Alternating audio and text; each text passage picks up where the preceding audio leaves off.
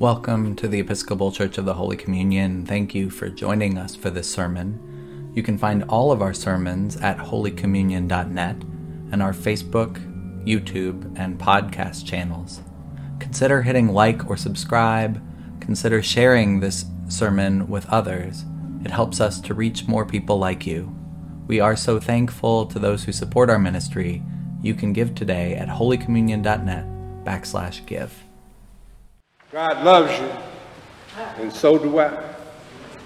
Can I get a response? What can I do for you? Pray for me. I'm going to talk to you this morning about three issues raised in our scripture: fear, happiness, and preparedness. Let us begin where we left off last week with Proverbs chapter 9, verse 10.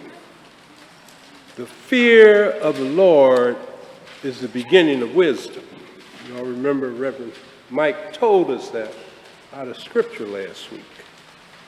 And the knowledge of the Holy One is the beginning of the truth to understand who God is. See, the fear of the Lord produces the greatest possible life that any person can ever live.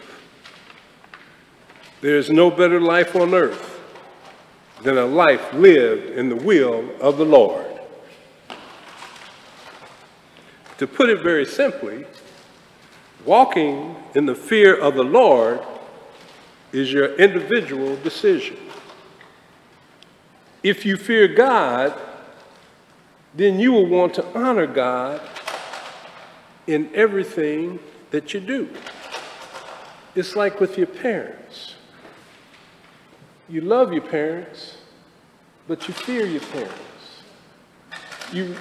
And out of that fear for your parents, you have a wholesome respect and high regard for them.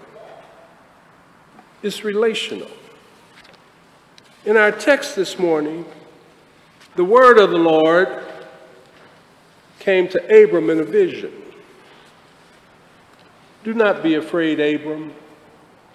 I am your shield. Your reward will be great. In Luke, Jesus says to his disciples, do not be afraid, little flock, for it is your Father's good pleasure to give you the kingdom. So, should we be afraid of God or not? Jesus tells the disciples not to worry or to be anxious because God knows our needs. If we seek God's kingdom first, God will give us both the kingdom and everything that we need in order to have enough.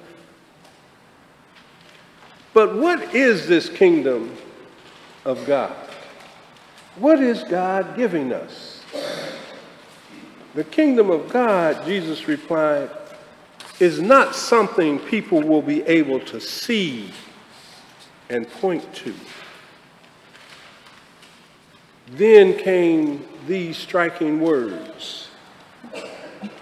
Neither shall they say, lo here or lo there. For behold, the kingdom of God is within you. With these words, Jesus gave voice to a teaching that is universal and timeless.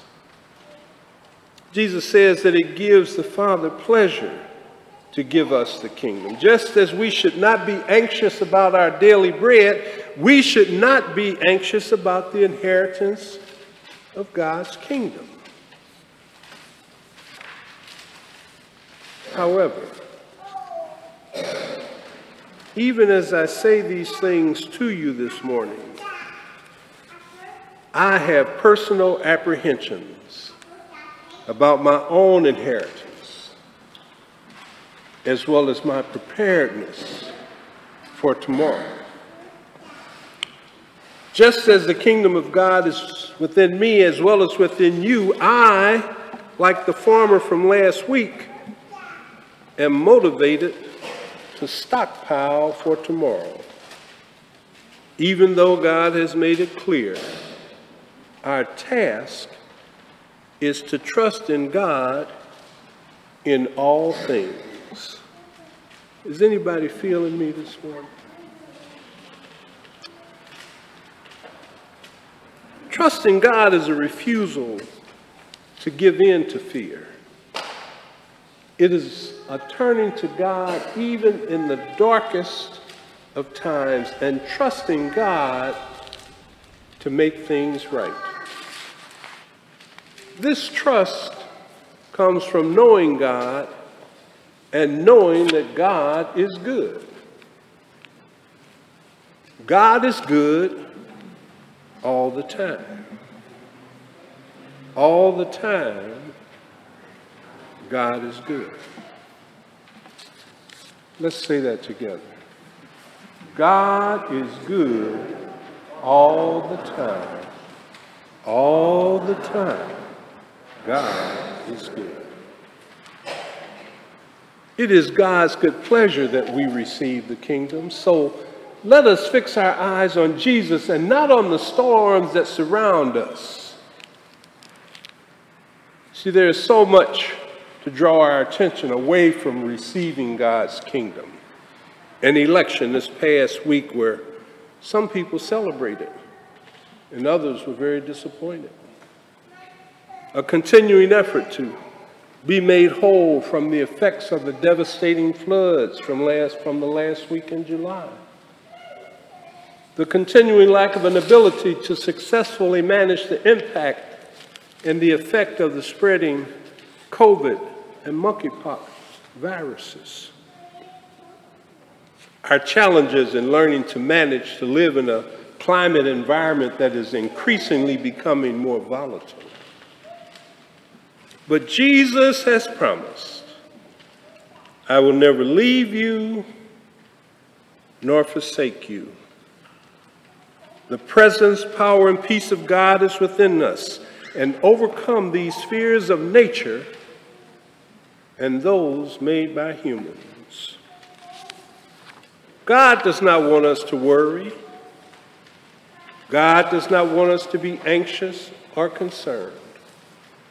God does not want us to have unmet needs. Our psalm this morning tells us, happy is the nation whose God is the Lord. Happy the people who has chosen to be his own, whose God has chosen to be his own. If we have God's kingdom in our hearts, then we have the true source of happiness, the true source of strength, hope, and wisdom.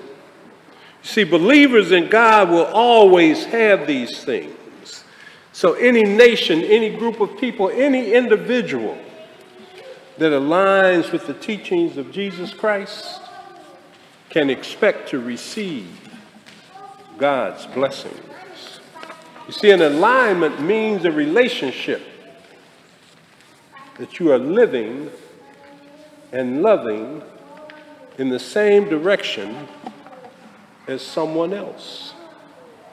When we are aligned with Jesus, we are living and loving according to the teachings of Jesus Christ. There's one more thing I found to be profound in our scripture this morning. We must be ready. We must be ready, for the Son of Man is coming at an unexpected hour. The person who is living the life of faith in the Son of God is a person whose loins are girded and whose light is burning. Are we living as if we were ready for the second coming of Christ? Are we ready to take on the tasks and assignments given to us by Jesus? Are our lamps burning?